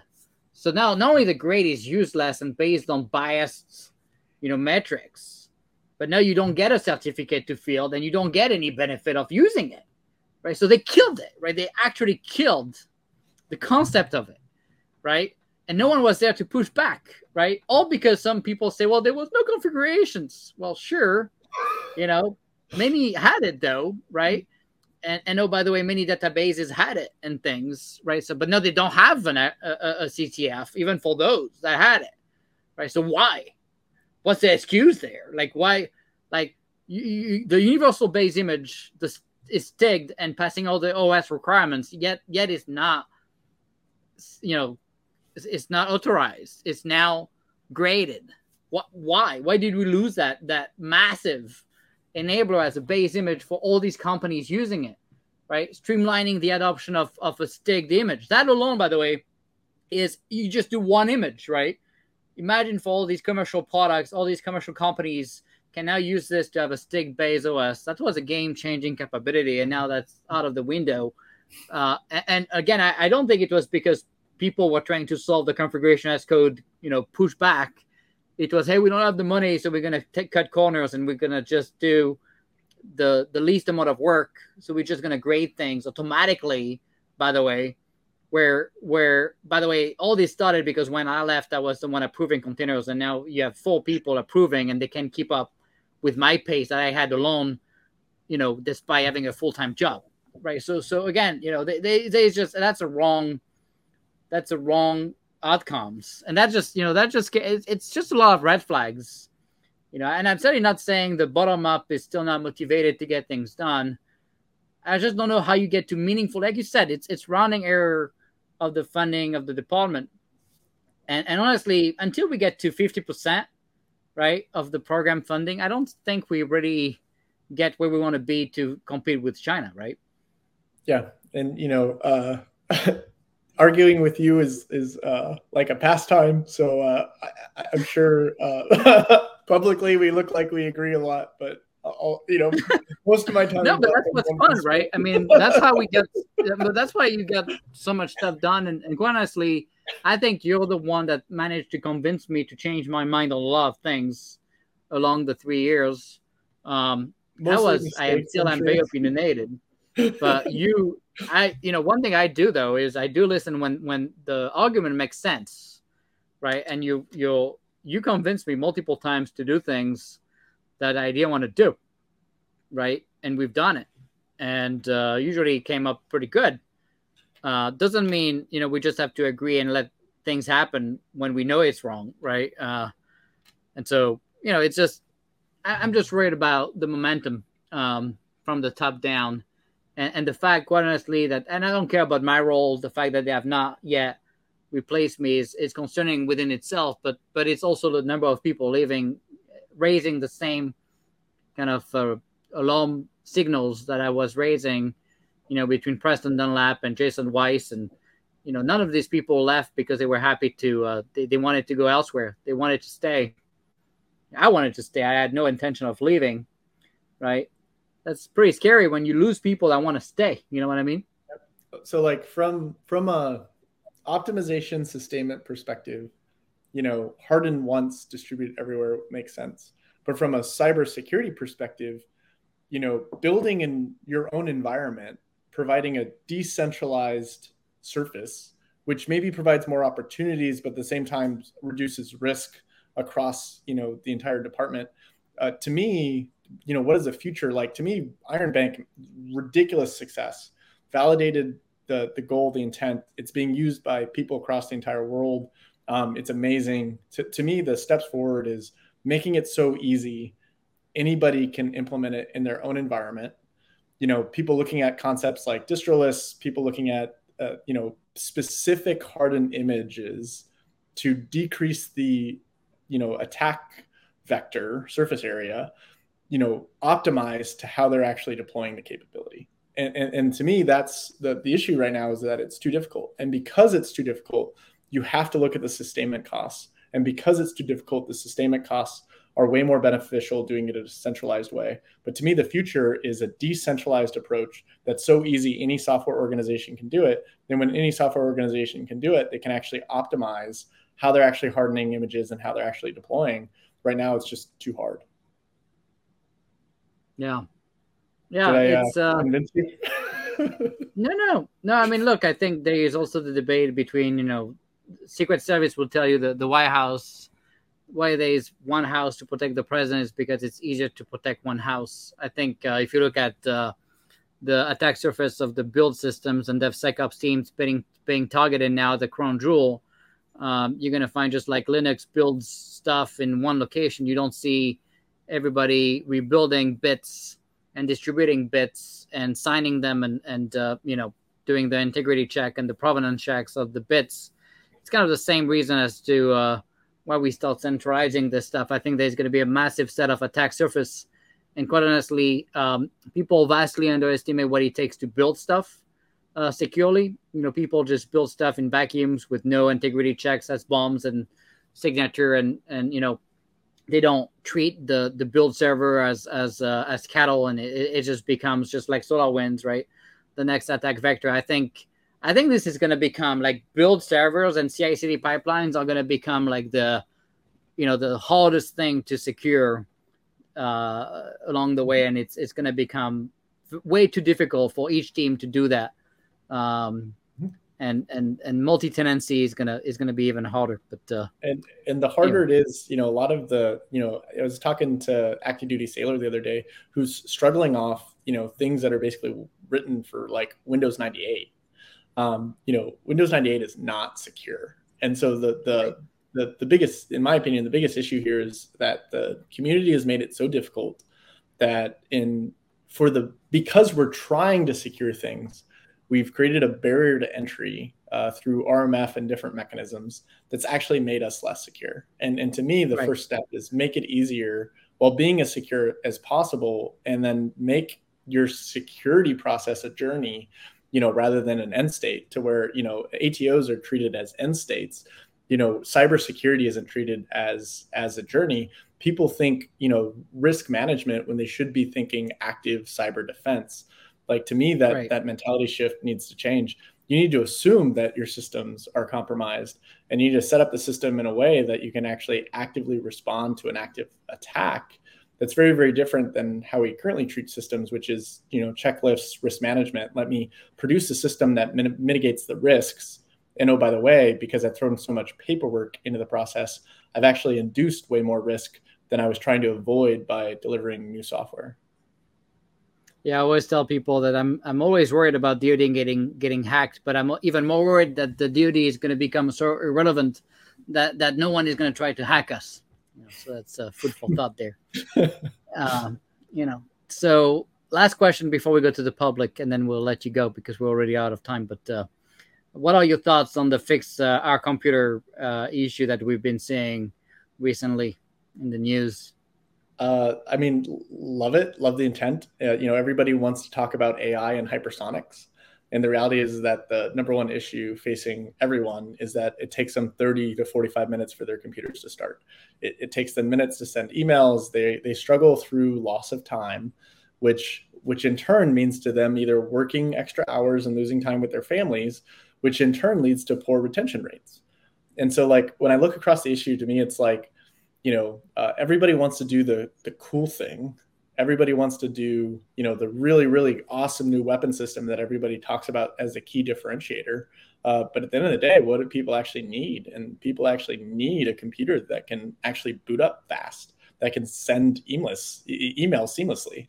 Like it sucks for everybody who has to go home and have technology at their fingertips, and then they log on to a DoD network or system, and everything just freaking sucks, especially with how much money everybody spends on this stuff. Yeah, no doubt.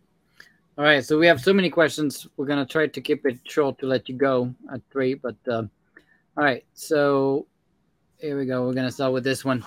What is the biggest bottleneck for attempting to achieve an ATO in the scope of a DevSecOps pipeline in DoD? For example, the Project Blue and Game Warden. Are you seeing any modernized GRC mechanism that can help these factories move away from the antiquated RMF process and EMAS? Yeah, I think GRC tools, like, for sure. I think that the number one thing that I think is most exciting is OSCAL and the work that people are doing to effectively come up with a process and tie the actual, like, NIST and RMF control responses to the actual configuration of the system. So that way, when people, we talked about, hey, what's the issue with reciprocity? The issue with reciprocity is that guidance at the service or agency level is not standardized, or even at the program level. And so what steps somebody went through for one AO within one service or agency is actually fundamentally, in some cases, different than another service or agency. And so when you talk about reciprocity, people start struggling because they like, hey, they'll ask a simple question, hey, where's your blank?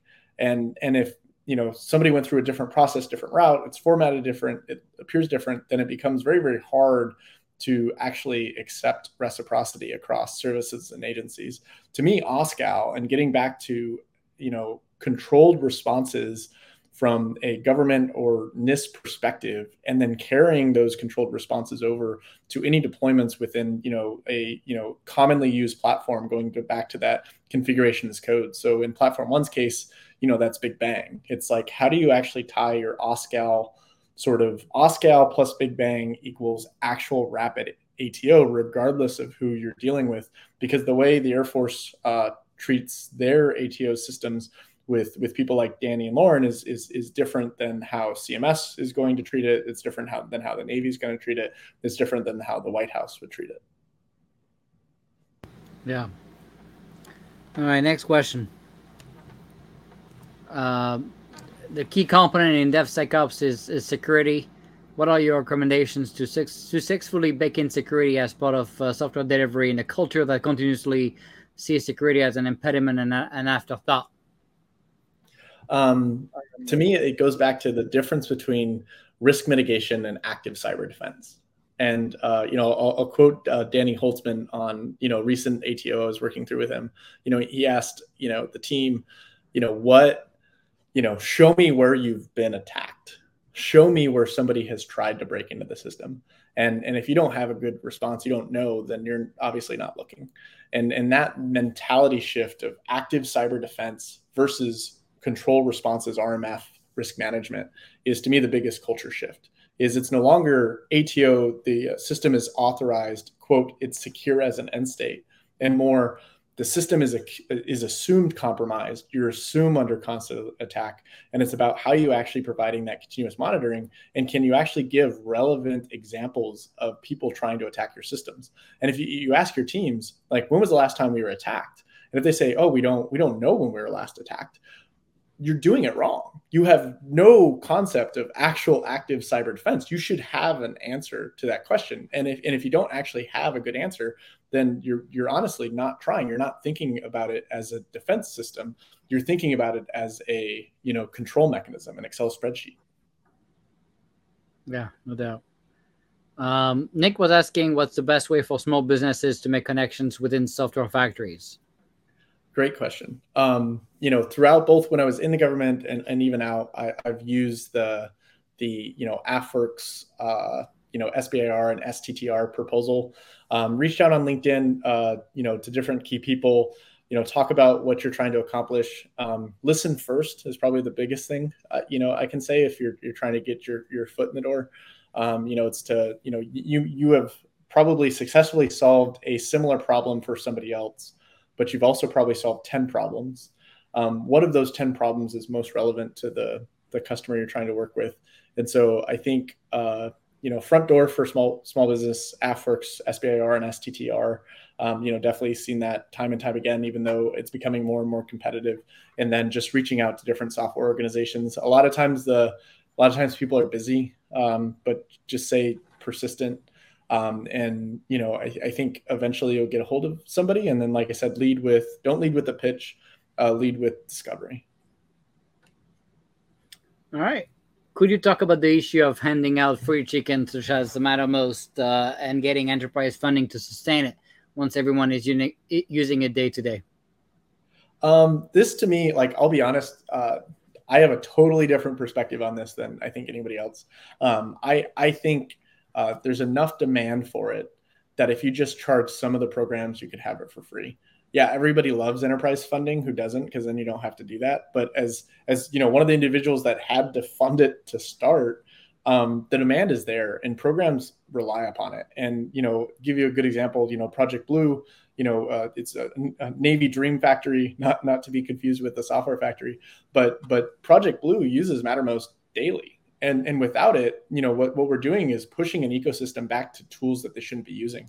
Before Mattermost, we had people at deployed locations using things like Facebook Messenger for different activities that they should not be using those chat tools with, but they were using those tools because they didn't have an approved solution.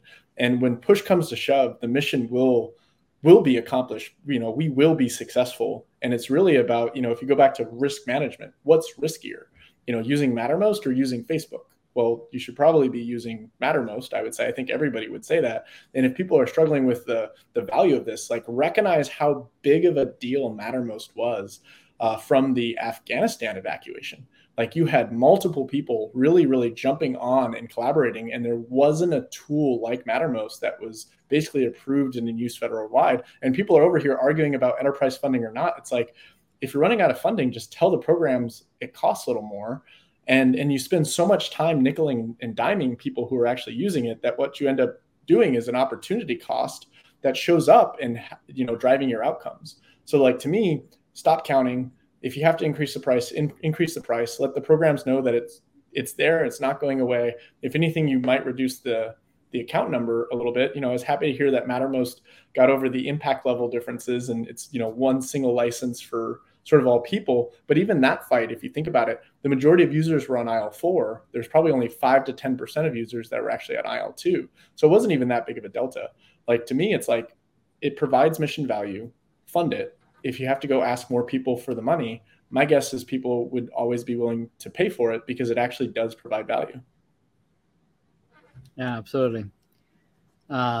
And I wonder what happened with Mattermost. I don't know. You tell me. I have no clue who managed to convince them to change the impact level stuff. Yeah. We're out of time. But first, of course, I wanted to thank you, as always, for taking the time to stay with us for 2 hours and give your insights. That was, I think, very interesting for everybody. I'm going to give you the last words. But before that, I wanted to remind everybody that there won't be a show next week. We're going to see each other in 2 weeks with Joe Saunders, the CEO of RunSafe. It's going to be a very interesting episode. Joe is a great guy, very smart, founder of the company, but also he's done multiple businesses before, and he's one of the best cyber experts I know. Very nice guy as well. So stay tuned in 2 weeks, 1 p.m. Tuesday for the next episode. And I want to give you the last words for the group here to share your last final thoughts. Yeah, so 2 things. First, just thanks, Nick. We disagree on probably every topic that we've ever came across, and you can, definitely be polarizing and a jerk at times, but I know your heart's in the right place, and you do drive the discussions forward. And so I appreciate you. There's a lot of things you could do with your life at this point. You can, start other bunch of different companies and get you a lot of different stuff. But I do appreciate that you've stayed involved with this community, even though you're no longer in the federal government. So thanks not only for having me, but for continuing to be sort of mission focused. Although in some ways I suspect it's not a choice. I think the mission has you, it has a monopoly on value. And so, I'm sure if you could walk away, you would, but I appreciate that you care enough to stay. Second thing is just, thank you to everybody who continues to be a part of this community. I see things like Zarf, things like Big Bang, and all the things that the broader community is trying to do, and open source is sort of the future. And so feel free to reach out on LinkedIn to me. Happy to answer any questions. If you have an air gap software delivery problem, it's kind of a niche focus of ours, and we do anything to help people. We are active on GitHub, and so you can just respond to issues. We tend to have a 24-hour response time.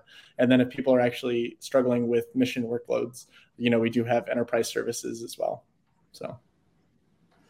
Well, Rob, wanted to thank you. In fact, you had warned me about the mission stuff. I told you, no way. When I leave, I'm going to go back to commercial stuff. And I made fun of you. I remember that discussion. And no, I guess you were right. But I also had no kids. Now I have 3 kids. And I think we don't have a choice.